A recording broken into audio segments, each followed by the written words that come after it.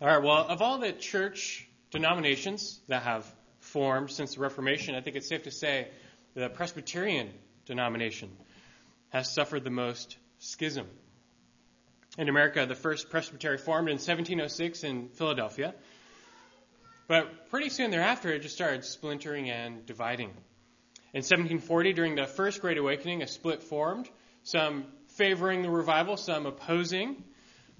The church split again in 1810 when a group of Kentucky ministers withdrew from the Presbyterian Church, objecting to the requirement that ministers had to be formally trained. Together they formed the independent Cumberland Presbyterian Church. Later in the 1830s, in response to the Second Great Awakening, this Presbyterian Church split yet again into a new school and an old school, arguing over the Westminster Standards. In 1847, the Free Presbyterian Church formed, composed of staunch abolitionists who sternly opposed allowing any slaveholders into church membership. This was in contrast to the United Synod of the South, which formed in 1858 and later became a part of the Presbyterian Church of the Confederate States of America in 1861. Little splits and schisms and divisions continued throughout the 1800s into the 1900s in the Presbyterian Church. In 1936, the mainline denomination, the PCUSA, the Presbyterian Church of USA, is growing more liberal and accepting modernism. So J. Gresham Machen and others at Princeton Theological Seminary broke off and formed the Orthodox Presbyterian Church. Just a few years after that, though, some people from within the Orthodox Presbyterian Church left that and formed the Bible Presbyterian Church, advocating total abstinence from alcohol. Then in 1956, the Bible Presbyterian Church itself split into the Evangelical Presbyterian Church. It continued. The PCA, the Presbyterian Church of America, split from the PCUSA in 1973 to protest the acceptance of women pastors and homosexuality. And even as late as 2012, the ECO formed, which is a covenant order of evangelical Presbyterians, protesting the ordination of gay clergy in the PCUSA. And this is just a sampling of the splintering and the division within the overall Presbyterian denomination. There's many more. It's hard to keep track. And I'm sure you can guess what the effect is of all this splintering within the Christian church.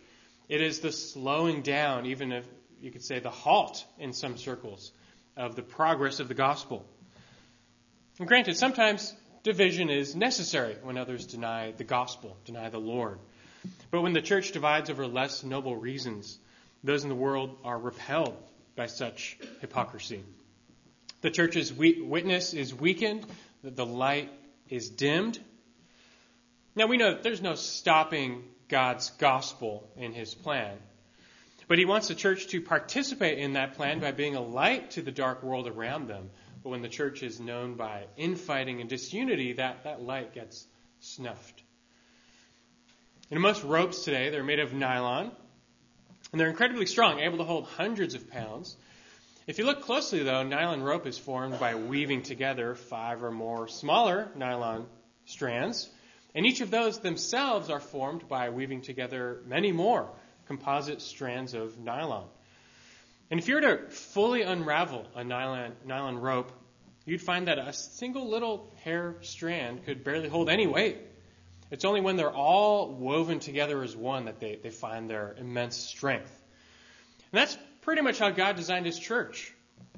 It's a body of believers who scattered are quite weak, but when united together as one are unbelievably strong. Jesus himself taught that there would be a direct correlation between the brightness of the church's witness and the oneness of the church. But when we separate and divide, the light of the truth appears small. It's such an unnatural thing for so many different people, different ethnicities and backgrounds to come together in one body that when it happens, though, many in the world take notice and even are drawn to Christ. Now, that being said, some in the world are never drawn to Christ. They hate him. They deny God. They'd love to see nothing more than the church break apart and be done away with. But here, too, the church's unity is essential. External forces are constantly at work trying to pull the church apart, like fraying a nylon rope, hoping it will break. But for this reason, all the more so the church needs to hold together in light of all of this opposition. Unfortunately, though, all too often churches unravel from the inside out. Forces of disunity are at work within, too. Like termites eating through wood, often all that's left is a shell of a structure and like a house eaten by termites. It's very easy to push that over. This was the danger confronting the Philippian church. Threats to unity from without, threats to unity from within. As we continue to learn about that this morning. You can open your Bibles now to Philippians 2. The Philippian believers, they'd been partners with Paul in the work of the gospel from the beginning, and he rejoices in this, but their efforts in the progress of the gospel, they were at risk of slowing down, even halting. And why is that? Because of disunity. There was internal friction in the church. And like all friction, it was slowing them down. Some cracks were starting to show in the church's foundation. And it was at risk of splitting apart. The specific cause, we only know so much. But from chapter 4, we learn that there is a serious division between two prominent women in the church. And most likely everyone else was taking sides around them. We don't know the exact nature of the conflict. But we do know it wasn't theological. It was personal. Sometimes the church must separate from those who deny the Lord, deny the gospel, deny the truth. In such cases, although it's always sad, division is necessary. The purity of the church must be upheld. But that's not what was going on in Philippi. Rather, like so many churches today, it was really just personal preference, personal issues, selfish interests that were taking place and driving them apart. And those certainly do not merit division. But when selfishness plus pride prevail, division, disunity is often the result. So as we started to learn last week, as Paul turns his attention to addressing the Philippians, the first issue he brings up is their unity. Starting in Philippians 1:27, just look back real quick there. He says, "Only conduct yourselves in a manner worthy of the gospel of Christ, so that whether I come and see you or remain absent, I will hear of you that you are standing firm in one spirit, with one mind, striving together for the faith of the gospel." The Philippian church was starting to feel the heat of persecution. But that's not something the Lord wants us to face alone. So the church needed to double its efforts to stand together in light of this external threat to their unity. And so in verses 28 through 30 of chapter 1, Paul addresses this external threat to their oneness. But there was also an internal threat to their unity. And as we said, this is what Paul sets his sights on now in chapter 2.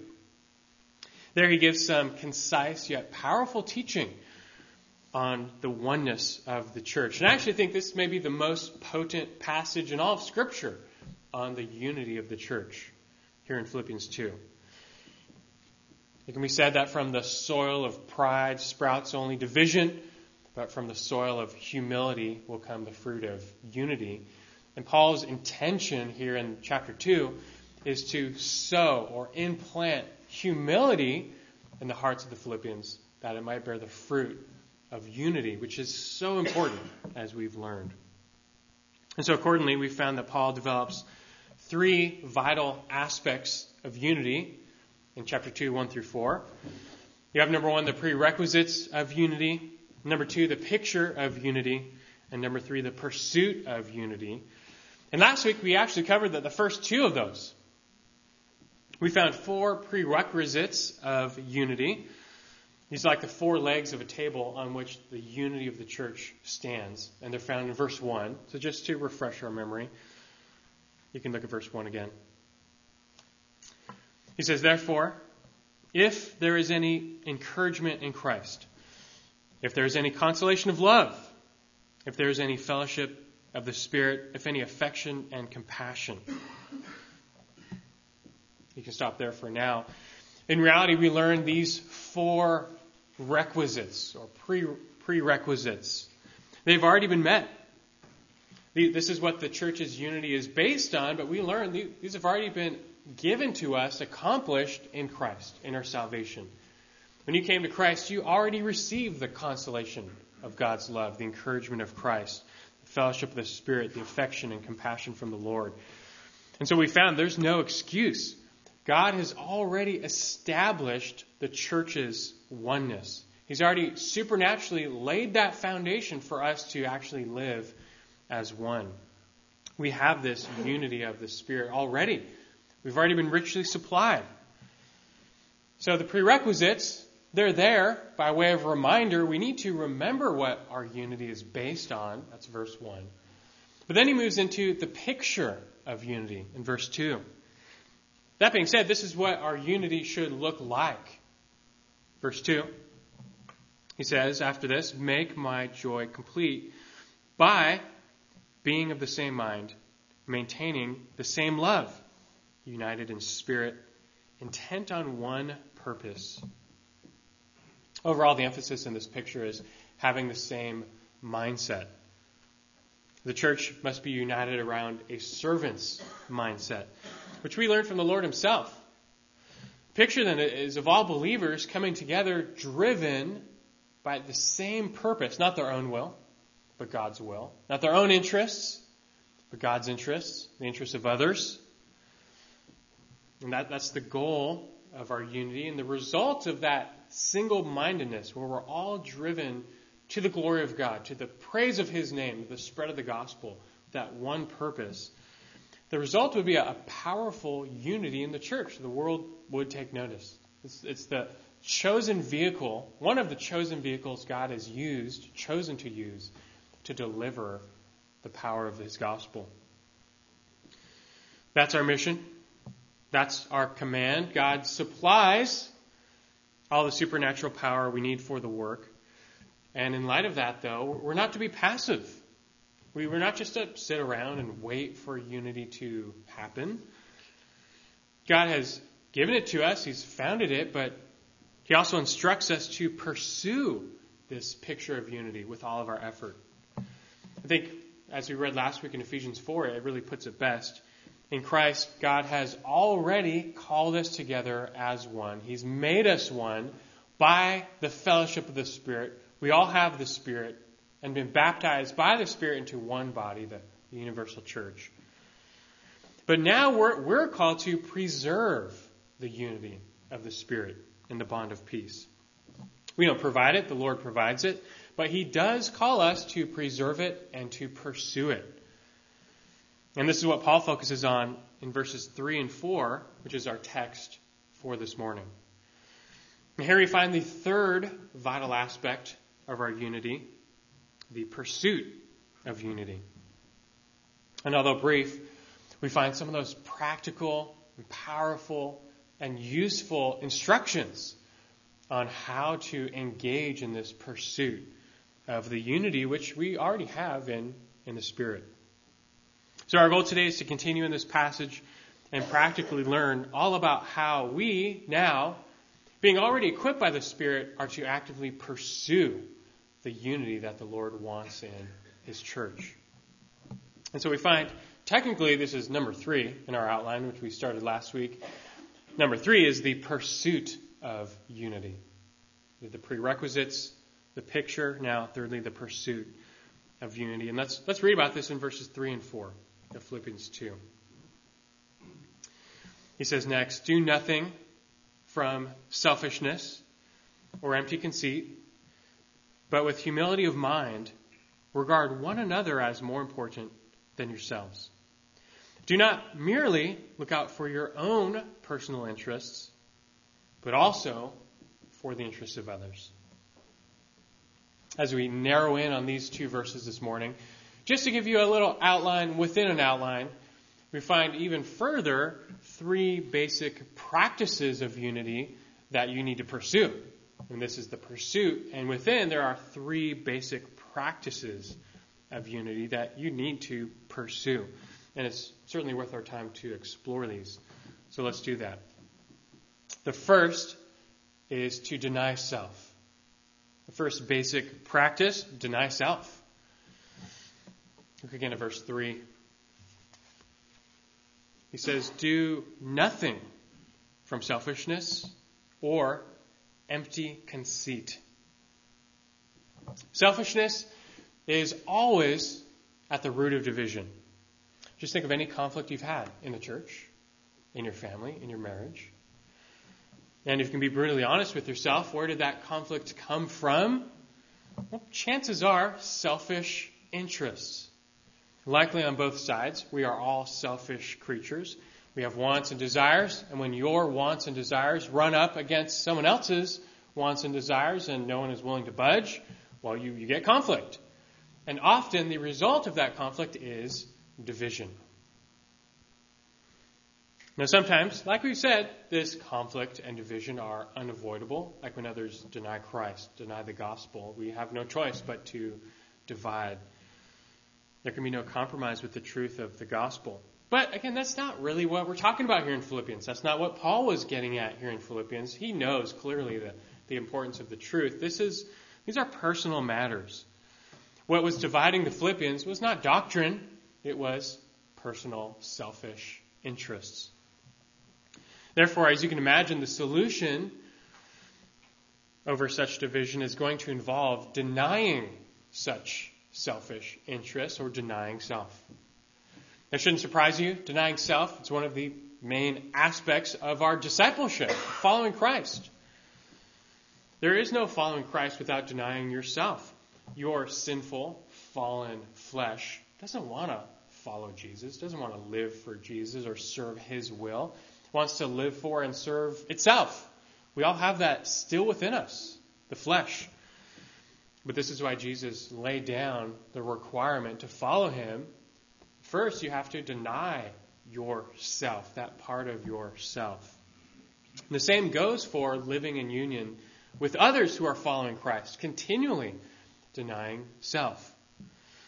So here in verse 3, Paul starts by describing our pursuit of unity negatively, meaning here's what you must avoid. If this is something to pursue, these are two attitudes that you have to do away with. You have to crucify the flesh with its desires. And these are two desires of the flesh that need to be the first to go. Of course, we must do this every day, but here's what to put off. He says first in verse 3, do nothing from selfishness or selfish ambition. There's a really interesting etymology or background behind this word. The word for selfishness is arithia. It was originally used to refer to day laborers. In the ancient world, you had a bunch of workers, not enough jobs, and so there would often be competition for one of the few jobs if you wanted to get your daily wage. If you wanted to eat for that day, you needed to get that job. Well, you needed to be selfish. You've got to look out for number one. There's a scene in the book Grapes of Wrath that depicts hundreds of men during the Great Depression, and they're all vying and competing for like two jobs, picking crops in a field, just so they can get enough money to buy enough food for that day. A pretty brutal reality. But just think about it. If there are just two jobs, and there's 100 people, and you need that job just to eat, well, you're either going to have to be lucky or cutthroat selfish. You have to do whatever it takes to make sure you get that job. And see, this word came to be used to refer to those people, those who are willing to be cutthroat selfish, to do whatever it takes to get their interests met, their needs met. This is the desire to get ahead, even at the expense of others. Now, we can't fault people too much who are starving to death, but this word came to describe people who they're always selfish. They only care about themselves in all ways. These are people who want to get ahead no matter the cost, even if it means stepping on the necks of others. And people like this, of course, still exist today in all walks of life.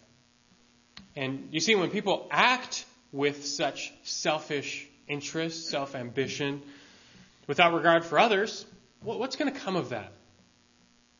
Conflict, rivalry, strife, division. It's inevitable. And the first casualty in a group filled with such people is unity. It's not going to happen. There's no way. Imagine those 100 workers. They're not united. Sadly, this attitude, it's not limited to the secular world. Selfishness and selfish ambition like this are found in the church.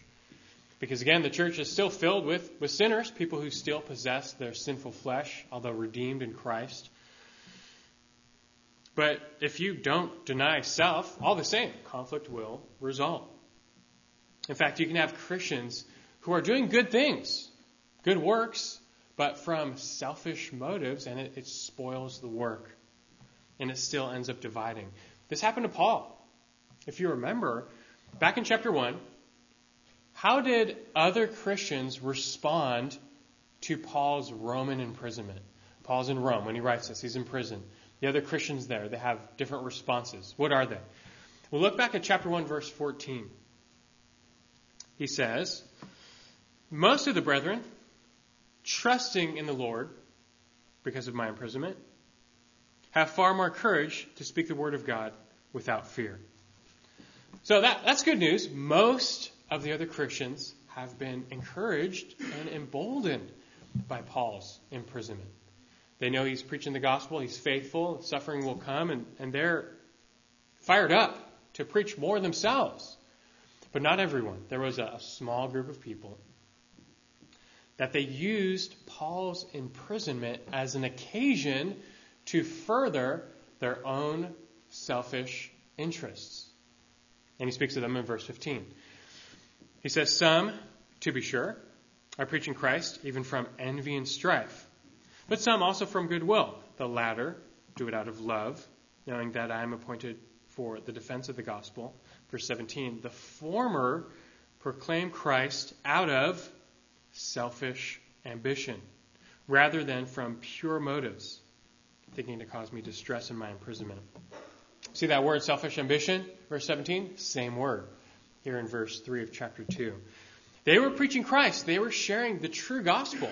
We studied that. They had an orthodox message. But they had impure motives, he calls it. They were trying to serve self. They wanted a share of Paul's prestige and power. They wanted his notoriety, the name recognition.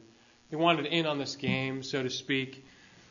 It just goes to show you, though, you can do good things, but from selfish motives and still spoil the work. And the point Paul is making is that unity, it is impossible if Christians are just out for themselves. If you come to church and you're just looking out for yourself, for whatever reason, in whatever way you're only concerned about your interests, your desires, that local church will never know unity. These are the attitudes that kill unity. Selfishness and rivalry are guaranteed to destroy unity, and God will never bless Christians who are consumed with their will. We are to be about God's will, which includes serving others. James 3:16 says, for where jealousy and selfish ambition exist, there is disorder and every evil thing. Just opens the door to all sorts of other evils as well. So you see, the first negative attitude you have to avoid, you have to crucify in your pursuit of unity with Christ's church. The first is selfish ambition. Selfish ambition. The second, he says in verse 3, is empty conceit. Empty conceit. He says, do nothing from selfishness or empty conceit. The word literally means vainglory. You could call it cheap pride. If you kind of forget what the word conceit means, just think of the word conceited, referring to people who think way too highly of themselves, much more than they should think. It's a person who has an excessively high opinion of self. Again, it's all about the self, love of self. This person believes they are better than others. Their interests are more important than others. Of course, for most people, such conceit is grossly misplaced. The president, he gets to feel like he's the most powerful person in the world because he is. You, not so much. It doesn't stop people from acting like they're the most important person in the world, but it doesn't go that way. Hence, this is an empty conceit. This is vain glory, empty pride. These people are like balloons. The bigger they get on the outside, the greater their emptiness is on the inside. What's very dangerous, though, is that our culture today is trained to promote this. This is a good thing. This is what it's all about. The vainglory. And this attitude, it seeps into the church and poisons the well. It sets people against one another, like you come for your own glory, your own pride. That's not what the church is to be about. As the saying goes, though, such pride goes before the fall. And Paul's point is that such conceit, such an inflated view of oneself, it will diminish and destroy the church's unity. It's not that such prideful people can't have unity. It's that the only unity they can ever have centers around themselves. It's like they're the sun. You can be a planet, you can be a moon, you can be an asteroid, but you can't be another star. There's only room for one star in their solar system, and so you either revolve around them or find another place, go out. Such self-importance, though, as you can imagine it, is the death knell to meaningful unity in the church. So both of these heart attitudes must be avoided and killed at all costs. None of your actions must stem from these. And notice that key word in verse 3. He says, do nothing. You see it? Do nothing from selfishness or empty conceit. There's no exceptions. Not even good deeds should be done from a place of selfish ambition, trying to get ahead, or conceit, trying to make a name for yourself. They can't even be included. It's like baking a cake with rotten eggs. It spoils the whole thing. And such selfishness, it has a way of souring even the good things done by Christians, and it will not unite. So first, just be aware of these and constantly check your own motives. Why do you do the things you do at church and at home? Are you secretly trying to serve yourself? Trying to make a name for yourself? Trying to get noticed? Want some recognition? Something that pleases you? You have an agenda and you're trying to push it. If these are part of your motives for anything, especially in the body of Christ, well, you'll know why you're not united. Set these apart. Set them aside. Put them away. Do nothing from selfishness or empty conceit. This brings us to the second practice of biblical unity.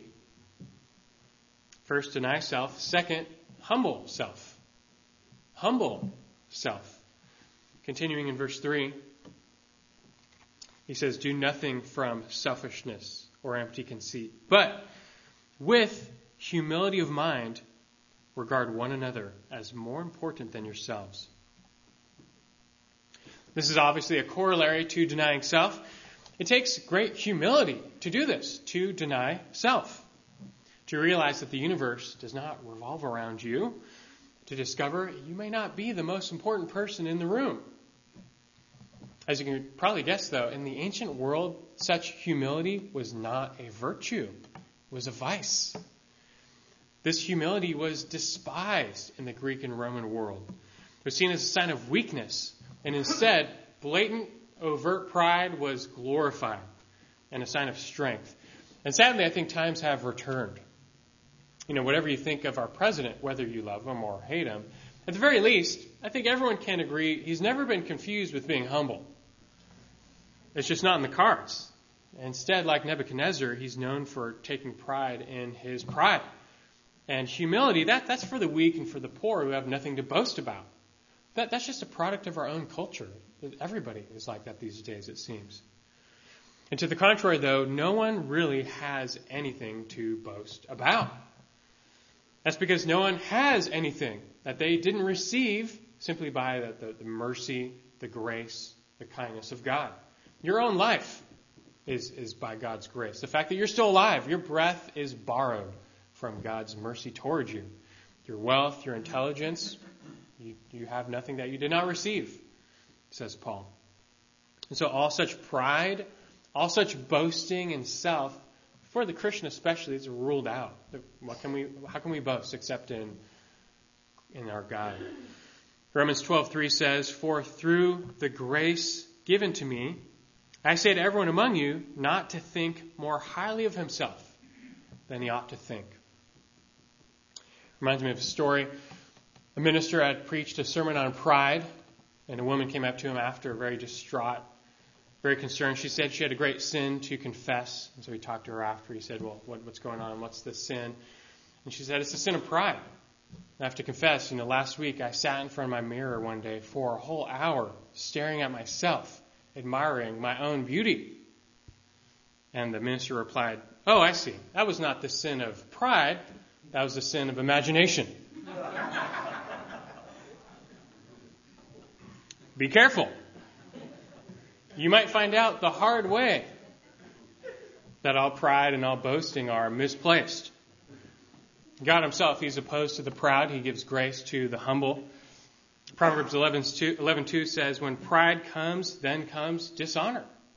There's two types of people in the world, the humble and the humbled. And eventually you'll be one or the other. Proverbs 18:12, before destruction, the heart of a man is haughty, but humility goes before honor. It's only when you have this attitude, you put away selfishness, you foster humility, only then can you do what Paul says next in verse 3. He says, but with humility of mind, regard one another as more important than yourselves. The issue here, it's not worth. He's not establishing a pecking order where you are literally worth less than other people. That's not what he's talking about. It's not about who's superior. It's really about caring for others as if they were better. He clarifies what he means in verse 4. We'll see that in a second. It's not a new sentence. It just continues on. But it's all about putting the needs of others ahead of your own. It's about giving preference to others. Like Romans 12:10 says, be devoted to one another in brotherly love. Give preference to one another in honor. And you're called to apply this to everyone, not just the intelligent, the successful, the righteous, but the meek, the poor, the sinner. In a way, it's easy to treat the billionaire or the celebrity as if they're more important because they have clout. But what about the janitor or the stay-at-home mom or the elderly couple or the disabled person? And just imagine a church or a nation or a marriage or a friendship or relationship where both parties genuinely treated one another as if the other was more important. Which just means that they regarded the interests of the other as more important than their own. Imagine a relationship without selfishness. And if that happened, can you honestly think, how would they ever have conflict? Where would it come from? The only conflict I can imagine is both parties competing to serve one another more. It's like going out to dinner with a friend and the bill comes and you're both fighting over who gets to pay the bill. That's not much of a real conflict. And if that's all the conflict we have, I think we'll be just fine. But you get the point. And you can see how this practice of treating others as more important than yourself is central to unity, especially within the church. Because it's all about selfishness versus selflessness. And if we as the church started doing this, seeking to serve the interests of others, how could a greater unity not result? And remember, in God's plan, that it's supposed to be a powerful unity. It is a powerful unity. This is what it takes. It's not easy, though. And no one said it was. Fostering such humility is very difficult because our sinful flesh constantly cries out wanting to be served. For this reason, though, look to Christ. We have to remember Christ. You can't do this in the power of your flesh. Only by God's grace, through the Spirit, looking to Christ, can we humble ourselves. In fact, why do you think Paul says next what he says? Or why do you think he says next what he delivers? Look at verse 5. Right afterward, continuing on the same thought, he says, have this attitude in yourselves. Which attitude? That of humility, of looking out for the interests of others ahead of your own. Have this attitude in yourselves, which was also in Christ Jesus, who, although he existed in the form of God, did not regard equality with God a thing to be grasped, but emptied himself, taking the form of a bondservant and being made in the likeness of men.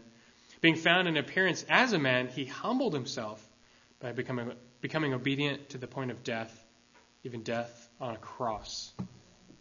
Jesus came first.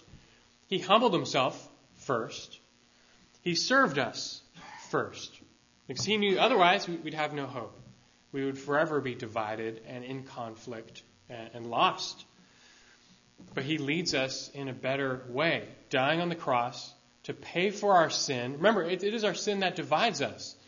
And in removing our sin and giving us his righteousness, he enables us to be reconciled both to God and then to one another through the Spirit that applies this work. And now in union to Christ through the Holy Spirit, we have the supernatural basis of our unity. We learn that. It's still hard, though, to then, in the practice of it, deny self and humble self, but look to Christ, who was gentle and humble of heart first. Remember how he humbled himself first. He served you first. And you just follow his lead. And also look to yourself. If you have trouble humbling yourself, it means you don't really see your own sinfulness before God as you should. You still think you're somehow better than others. Now, maybe you are holier than others, or more intelligent, or stronger. But it didn't come by your own effort and goodness. Again, all such boasting is vain, because apart from God's grace, you have nothing. You are nothing. God has shut up all in condemnation under sin. Sin is a great equalizer. We're all only equally deserving of condemnation and nothing else. You may be richer or smarter or holier than others, but whatever the case, it only comes by the grace of God. And let this realization humble you. At the very least, you cannot look down on others. You have to see others instead through the lens of grace. I'm only here by the grace of God. They're there by the grace of God, or maybe the lack thereof. Either way, you see them as someone not to boast over, to serve you, but as someone you can serve and help come to Christ as well. And this really brings us to the final practice, basic practice of unity. We're covering here this third point, the practice of unity. And within 3 ways to do that: deny self, humble self, and lastly, number 3, serve others. Serve others. Found in verse 4. He says, do not merely look out for your own personal interests, but also for the interests of others. You see, it's only after you deny yourself and humble yourself that you can truly serve others from the right heart. This is the practice that the Lord himself modeled for us, and this is what achieves lasting unity, serving others. This verse expresses that servant's mindset that we kind of peeked into last week. The essential picture of the church's unity is this one-mindedness, where we're all of the same purpose. We're driven, not for our glory, but God's glory. Not to magnify our name, but God's name. And we get there by serving one another. We have to share this mindset of Christ, this attitude, which is a servant's heart, a servant's mindset, a servant's attitude. We believe with Christ, right, that it is better to serve, not to be served. Remember when the disciples were with the Lord and they were arguing among themselves, which one of them was greatest? And what was taking place? Selfish ambition, vainglory, empty conceit, pride, leading to conflict. They started fighting. They were dividing. Remember what Christ said to them. In rebuke, he said, Matthew 20, 26 through 28, it is not to be this way among you, but whoever wishes to become great among you shall be your servant. And whoever wishes to be first among you shall be your slave. Just as the Son of Man did not come to be served, but to serve and to give his life as a ransom for many. Realize Jesus came to serve us, and that is now our focus. He gives that to us as our mission as disciples. And as we pursue it, so we experience this powerful, transforming unity. Paul expresses it this way. He says, looking out for the interests of others. That's what we are to do, looking out for the interests of others. The word he uses for look is a word from which we derive the word scope. It means to set your eye on something, to be focused on something. The Lord wants us to follow him with a laser-like focus in serving others, looking to others.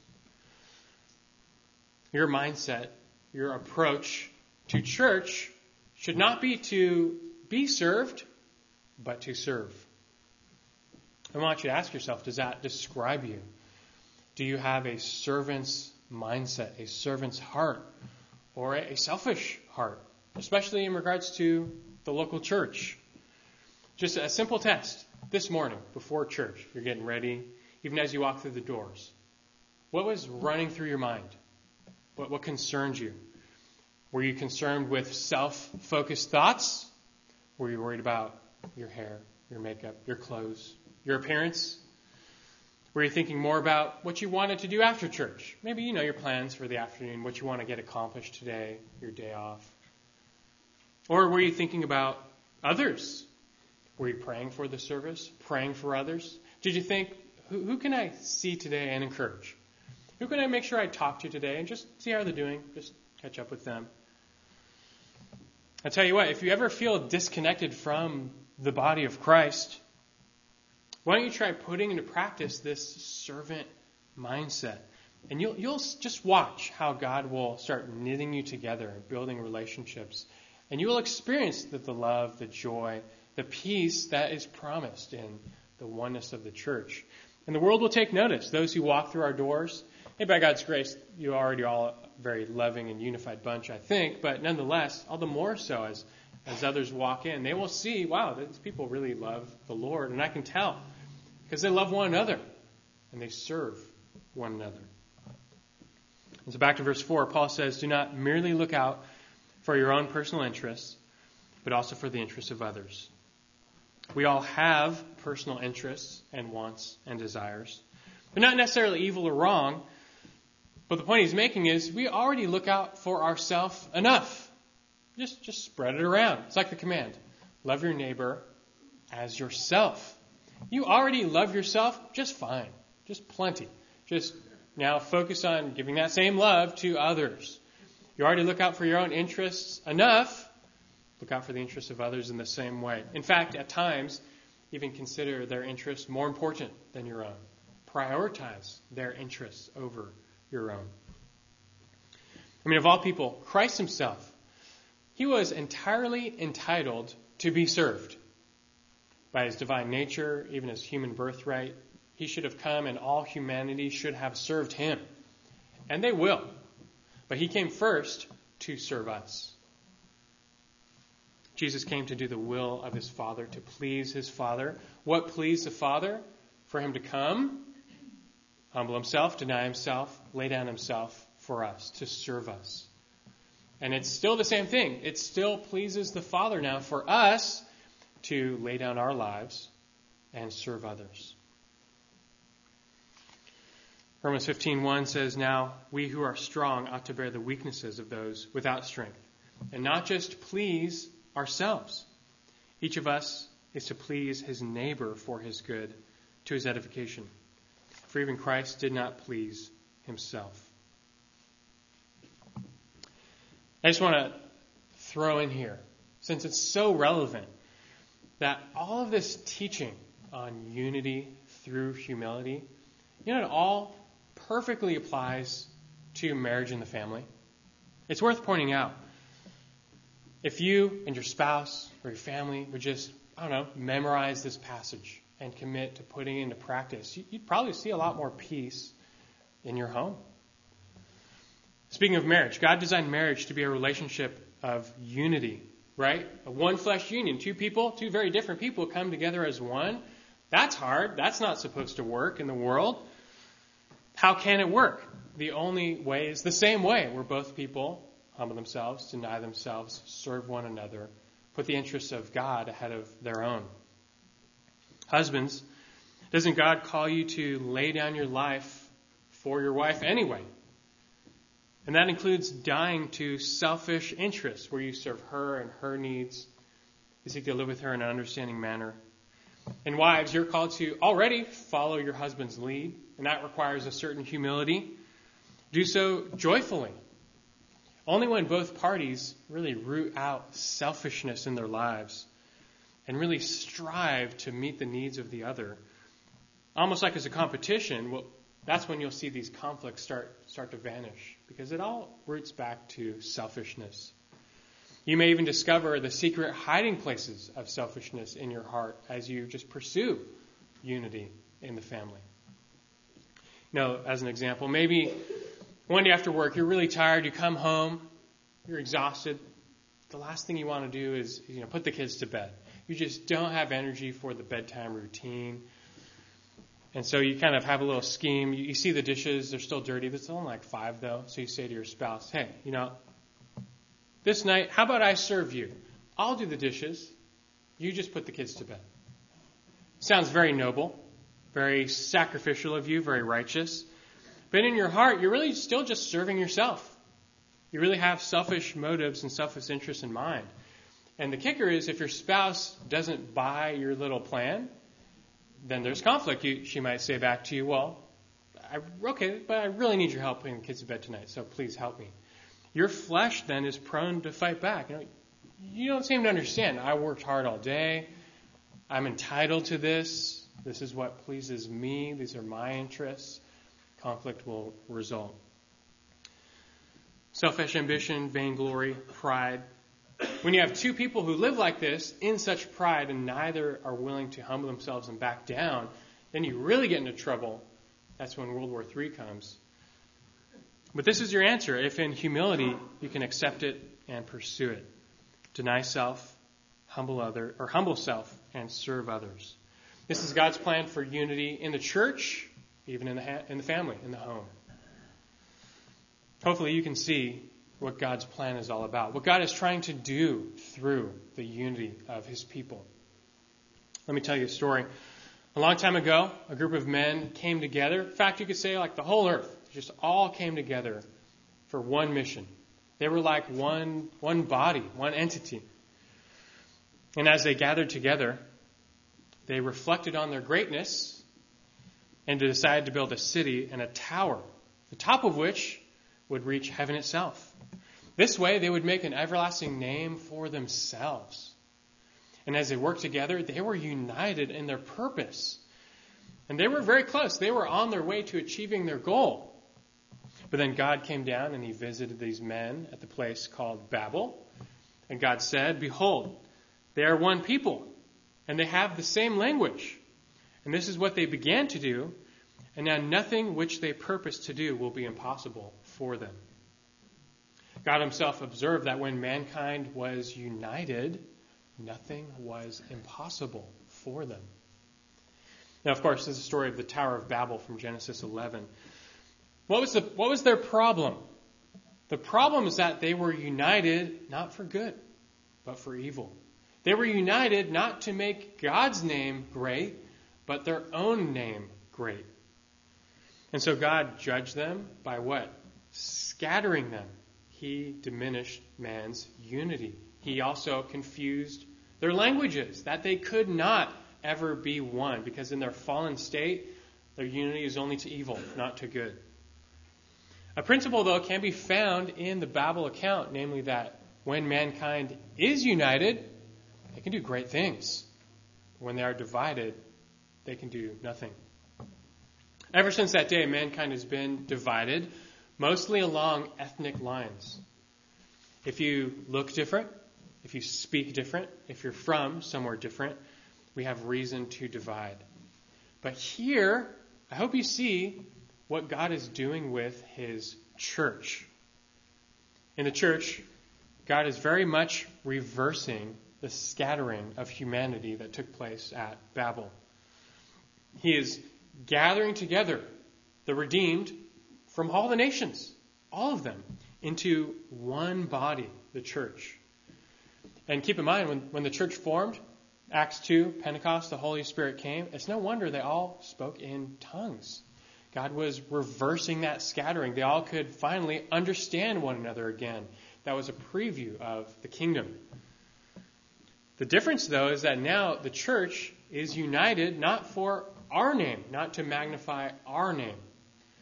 Rather, now we use our unity to come together and make God's name great. Our purpose for coming together is to magnify and exalt the name of Christ, for he has redeemed us. We were lost. We were divided. We were at enmity with God and one another. Yet God, through the Son, turned us around. And now through the Spirit, God is pleased to see, to see us unified again. And God knows that together now we can use this unity for good, for lifting up the name of God, for magnifying Christ, for spreading the gospel. And God knows that together we can accomplish the impossible. He's provided his Spirit to do this. But this is his plan with the church. This is his mission. And it cannot be achieved without unity. So first things first, just recognize this, realize this, appreciate this. You still might ask, how can this be achieved? Because we're still so different and our sinful flesh doesn't want this. And that's why churches sometimes divide. But you just work at being part of the solution, not the problem. And to do this, first remember the prerequisites of unity. What it takes: salvation, new birth, the fellowship of the Spirit, which we already have in Christ. The foundation's already been laid. And then second, remember the picture of unity. You have to see the goal, what we're after. A one purpose to spread the gospel, to glorify God. A same mindset, a servant's mindset, knit with one another. And then finally, engage in the pursuit of unity. We're called by the Spirit to strive for it, to preserve the fellowship of the Spirit and the bond of peace. We'll do this by denying self, humbling self, and serving others, just like our Savior did first for us. You remember these things, you implement these things, and then you will see a peace, a joy, and a love explode in the church, in your life, in your family, in your marriage. You will see the light of the gospel shining brighter to the dark world around us.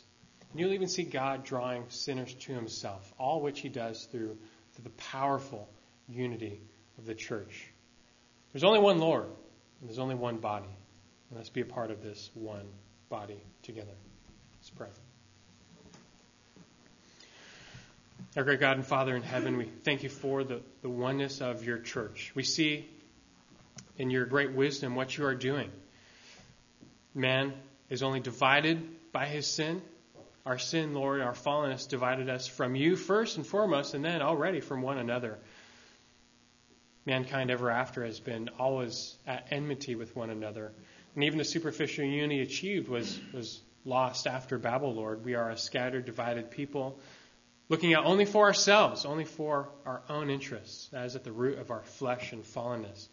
But thanks be to you, Lord, that you sent Christ to humble himself first, to deny himself first, to die for us first, to serve us, that we might be reconciled to you and even reconciled to one another. And even through this, Lord, as you call many people like bricks in a building together, you're building a great lighthouse, the top of which will reach the heavens, through which you will draw even more to yourself. The light of the church is found in its oneness. So may we be one. May we do our part to deny ourselves, humble ourselves, and serve one another. Even in this local church, Lord, may we be known by a love and a service for one another. May we all really consider and leave this morning thinking how we can encourage one another, serve one another, put the interests of others ahead of ourselves. And Lord, even apply this to our own marriages and families. It's all the same. This is how unity is achieved. And when we're like Christ, He did this first. He had this attitude in himself first. Lord, may we follow in his way and be blessed and be made one. That you might be glorified, that your name might be proclaimed and magnified in all the earth. As in Christ's name we pray. Amen.